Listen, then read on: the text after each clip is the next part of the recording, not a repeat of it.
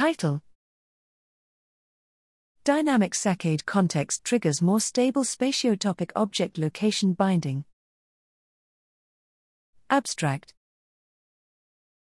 Despite receiving visual inputs in eye-centered, retinotopic coordinates, we perceive the world-centered, spatiotopic locations of objects.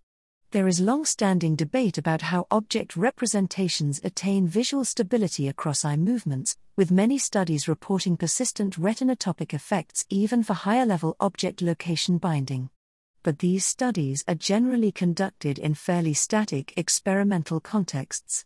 Might spatiotopic object location binding only emerge in more dynamic saccade contexts? In the present study, we investigated this using the spatial congruency bias paradigm. In a more static, single saccade context, we found purely retinotopic binding, as before.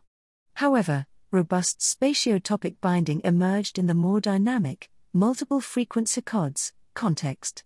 We further isolated specific factors that modulate retinotopic and spatiotopic binding.